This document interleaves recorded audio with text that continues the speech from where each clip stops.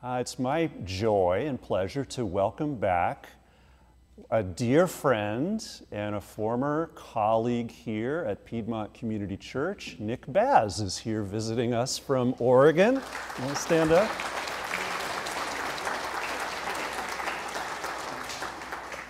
Glad to see you here today, Nick. If anybody knows about what it's like to be a dad, it's Nick. How many kids do you have, Nick? 6 kids and 12 grandchildren. So thanks be to God for that.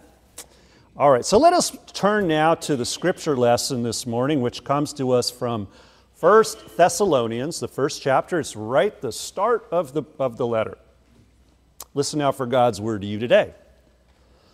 Paul, Silvanus, and Timothy, to the church of the Thessalonians in God the Father and the Lord Jesus Christ, grace to you and peace. That's how Paul starts most of his letters. Grace to you and peace. We always give thanks to God for all of you and mention you in our prayers, constantly remembering before God, our God and Father, your work of faith and labor of love, and steadfastness of hope in our Lord Jesus Christ. For we know, brothers and sisters, beloved by God, that He has chosen you, because our message of the gospel came to you not in word only, but also in power and in the Holy Spirit, and with full conviction, just as you know what kind of persons we proved to be among you for your sake. And you became imitators of us and of the Lord, for in spite of persecution you received the word with joy from the Holy Spirit, so that you became an example to all the believers in Macedonia and in Achaia. For the word of the Lord was sounded forth from you not only in Macedonia and Achaia, but in every place your faith in God has become known, so that we have no need to speak about it. For they report about us what kind of welcome we had among you, and how you turned to God from idols, to serve a living and true God, and to wait for His Son from heaven, whom He raised from the dead, Jesus, who rescues us from the coming wrath. This is the word of the Lord. Thanks be to God. Let's pray. Holy God, we pray that You'll grant us eyes to see and ears to hear and hearts and minds to understand Your word and Your world as best we can this day and in days ahead. For we pray in Jesus' name. Amen. Well, on January 1st, 1863, Abraham Lincoln issued what's called the Final Emancipation Proclamation, which set free all enslaved people throughout what was then the Confederate States of America. Now, of course, the Civil War lasted another 2 years, and since news didn't travel all that fast back then in the 1860s, it took several more months after the South finally surrendered at Appomattox for news to reach rebel soldiers and folks and slaveholders in the state of Texas. But then on the morning of June 19, 1865, General Gordon Granger marched into Galveston, Texas with 1,800 Union troops to end the fighting and to enforce the emancipation of the 250,000 slaves still enslaved, not free, in the state of Texas. And on the steps of City Hall, he read out loud what has become the famous General Order Number 3, stating, "The people of Texas are informed that in accordance with a proclamation from the Executive of the United States, all slaves are free. This involves an absolute equality of personal rights and rights of property between former masters and slaves."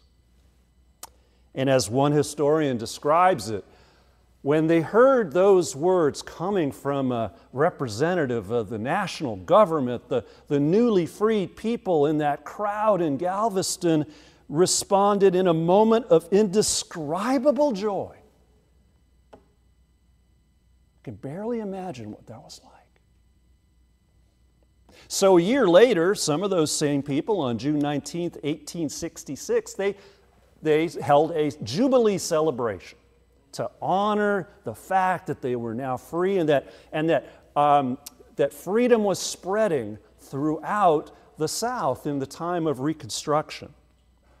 And over time, that celebration spread to other African American communities in Texas, and then to the whole nation, where it was known by various names and celebrated on various days. But it's the whole celebration of emancipation basically now boils down to this one celebration, which we know as Juneteenth, from June 19th, 1865. It was declared a state holiday in Texas in 1980, and in 2021 it became a federal holiday, which we celebrate tomorrow. So you can think of it as America's second Independence Day, a time to recall the incredible joy of freedom finally coming to a whole group of people who had been denied it for generations, and to reflect on how it has taken several more generations and a whole lot of endurance and struggle to bring that promise of freedom fully to life. There's still work to be done, obviously, too. So it's a day for all of us to celebrate what we stand for as a nation and to stand with those who continue the pursuit of liberty and equality and justice for all. Now, as I was thinking about Juneteenth recently, I was reminded, at least in some ways, I was reminded of the text I just read from 1 Thessalonians. Because it brought to mind that sense of overwhelming joy that people heard when good news was proclaimed to them and how it changed everything. So this text is from the earliest letter we have of Paul's in the New Testament. He's writing to this tiny group of Christians in a place called, well, the city of Thessaloniki in Greece, which is still the second largest city in Greece. It's where my sister-in-law was born even. It's maybe a year since Paul's last visit to the Thessalonian church people, that church that he had founded, and he's remembering how when he first met them, something extraordinary happened as he proclaimed the good news to them. The details are sketchy in this letter. We pick up a little bit of it from the book of Acts. But he says it took place in a time of persecution, or as it says in the Greek, a severe time of struggle. Even so, the people welcomed him warmly, and as he shared the gospel, the Holy Spirit came upon them with power. They were filled with profound joy and the freedom of new life in Jesus Christ. And it didn't stop there, because as you go on in the letter, you hear about all the other ways that the Thessalonian Christians were living out their faith in hope and love. As he says later in the letter, Paul says, "You are children of light and children of the day, having put on faith and love as a breastplate and the hope of salvation as a helmet." One of Paul's most memorable phrases. All over Greece, he says, from Macedonia to Achaia, or as we might say today, from north and south, east and west, everybody could see the Thessalonians as role models for how to follow Jesus. And it makes me wonder, some 2,000 years later, how are we seen today as followers of Jesus? When people hear the word Christian, is love necessarily the first thing that comes to mind? Well, a nationwide survey was done a couple years ago of non-Christians, and the most common words they used to describe Christians were self-righteous, arrogant, judgmental, and hypocritical. Doesn't mean we're all that way all the time, thank God, but clearly we Christians have some work to do when it comes to modeling our faith in acts of love, right? I think so. So what can we learn from the Thessalonians who did it so well about how to be children of light? Well, according to Paul, part of it involves taking the whole idea of role modeling itself seriously, intentionally. I mean, as you heard, the Thessalonians were known far and wide for modeling, for being examples of what it meant to follow Jesus. They learned themselves by imitating their role models, people who were more mature in their Christian walk, people like Paul and Timothy and Silas. And then the Thessalonians became role models themselves, people worthy of imitation. So in Greek, the word for imitation, you might know it, is mimesis. Not imitation in the sense of being phony or anything like that, but just given the just obvious reality that from earliest childhood on, we all learn how to be human by imitating other humans. Every single day. We're exposed to the actions of others, whether it's our family, our friends, our neighbors, our colleagues, people in the public eye. We're always imitating other people, whether we're aware of it or not.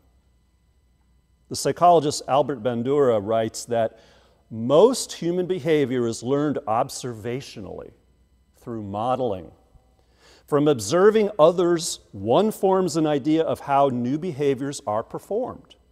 And on later occasions, this coded information serves as a guide for action.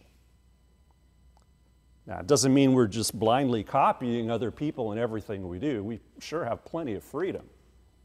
But most of what we learn as human beings comes from imitating our role models. And whether we like it or not, we are all role models to some degree. For good, for bad, and for everything in between.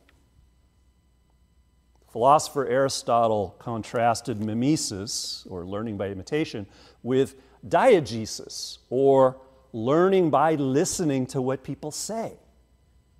And he held that mimetic learning is far more powerful. For as we all know, what? Actions speak louder than words. They teach us a heck of a lot more too. That's why Paul says that having and being good role models is essential in Christian formation. So, the challenge for any church, including ours, is if we ever want to grow up and grow, we need to be intentional about how we model or show or live out our faith. I mean, the truth is that if we ever want to pass on the best of our own faith, our own traditions to the next generation, which is a big thing that we want to do in our church, if we ever want to do that, we adults have to keep on learning what it is to follow Jesus. I mean, who do we expect our kids to imitate if it isn't us? Of course, learning about faith happens in a whole lot of ways, like listening to me preach. You're listening, I hope.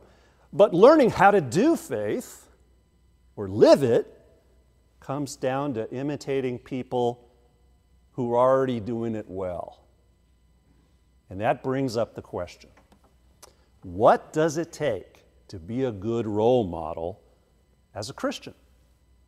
I think there's lots of different things that happen, but for me it boils down to this. First, a good role model listens. They listen. They make an effort to hear where you're coming from, and they don't just interject or impose their own ideas before you can express your own. Second, they aren't afraid to think out loud. Not all the time. Don't want people thinking out loud all the time, but when they have a tough decision to make, they're not afraid to let you know about it and maybe to ask you to help them through it. Third, good role models admit they aren't perfect. They're perfectly willing to let you know that they don't have all the answers, and they admit when they're wrong, and they apologize when necessary. Fourth, they follow through. They follow through on the things that they value. They're reliable. You know, on this Father's Day, I can't help but think about my own dad, who passed away about 18 years ago. He was a pioneer, my dad, in the field of nuclear medicine. He was a doctor, although his great passion in life was being a jazz musician as well. But anyway, his whole life long, as we found out right before he died, his whole life long, he suffered from severe dyslexia. Somehow, though, he made it through medical school and made it to become a world-renowned doctor. And he kept working at it, and he was reliable, and he did what he said he was going to do. And that was one of the great role models I've ever had in my life, about sticking with what you say you're going to do, following through on what you say you believe. Fifth, good role models act with self-giving love and compassion.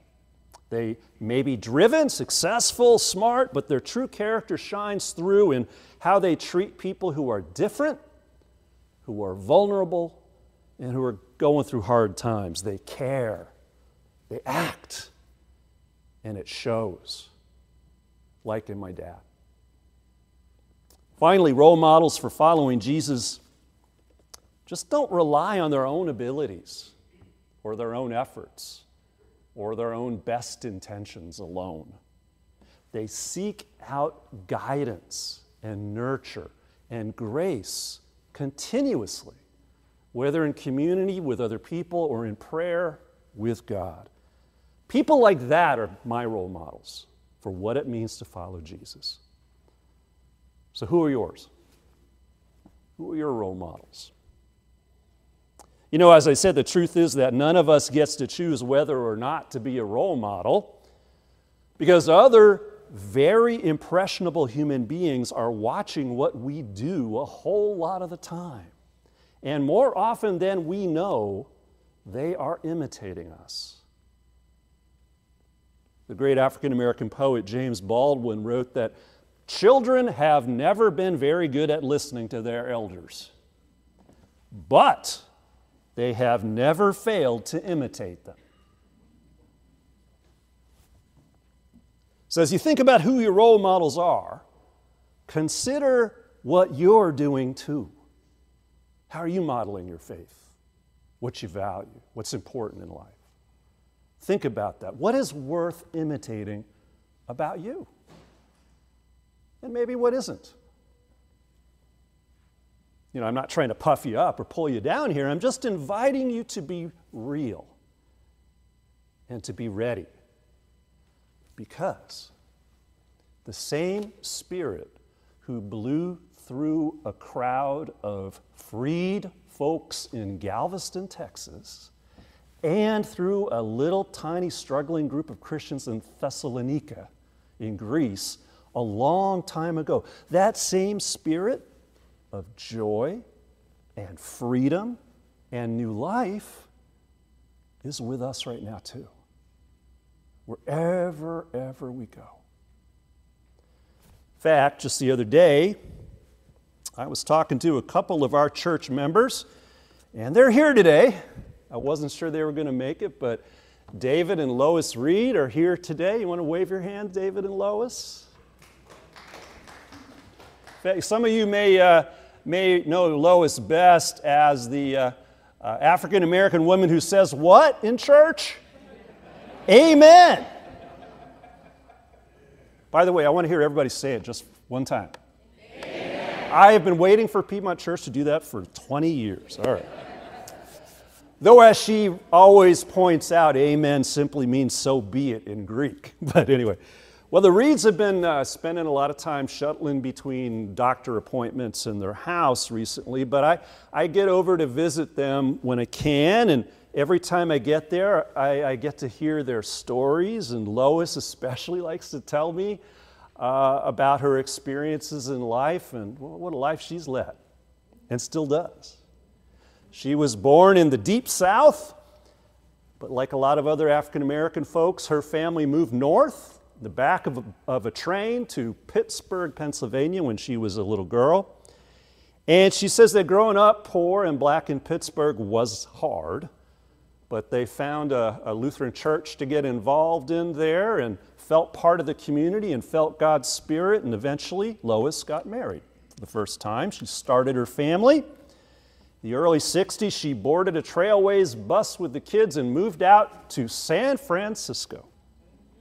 She went to college, got her degree in nursing at UC San Francisco, and she became an LVN, licensed nurse, vocational nurse specializing in respiratory medicine. Same time, though, Lois, as a mom, had to watch as her own kids were also going through the segregation that existed in the San Francisco school system. So she became an activist.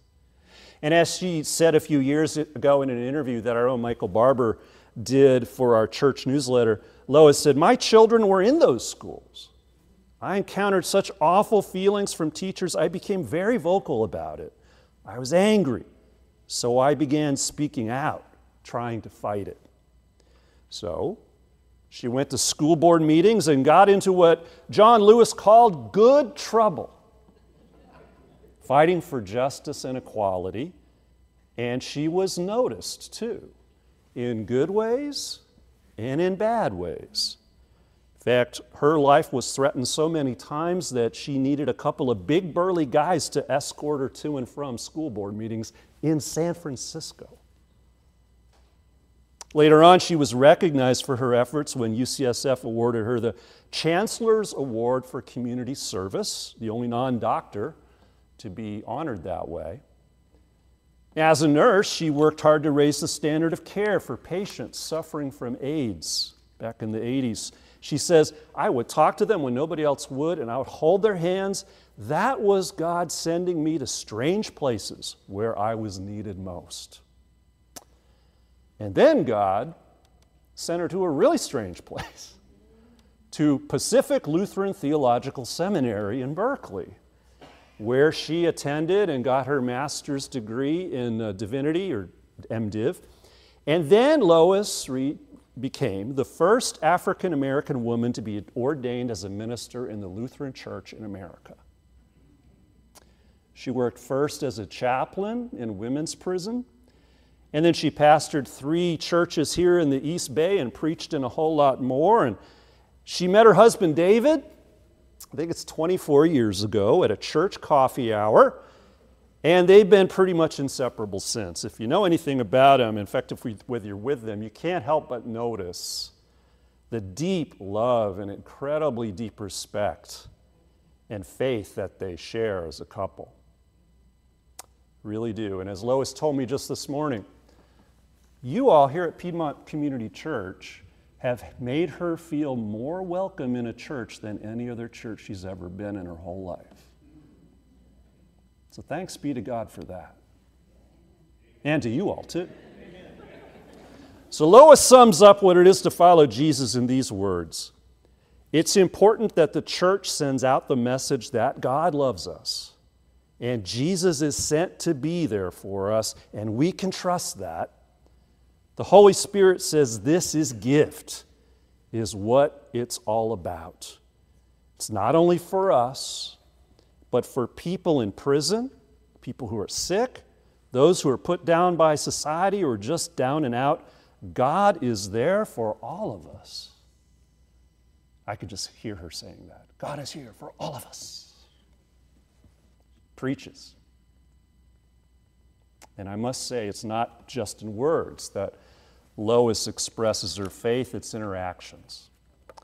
That's why she's become a role model for me and for a whole lot of other people. She and David were telling me about some of them just the other day. Whether she knows it or not, people see the light of Jesus shining in her. And we want to imitate what we see in what we do. So, who are your role models when it comes to following Jesus? In life and in faith, What do you want to imitate? And how do you want to live so that others want to imitate you in faith, in hope, and in love? And this Father's Day and this Juneteenth, let's recognize the men and the women who've made a difference in how they live their lives. And let's try to honor them by how we live our lives too. In Jesus' name, amen.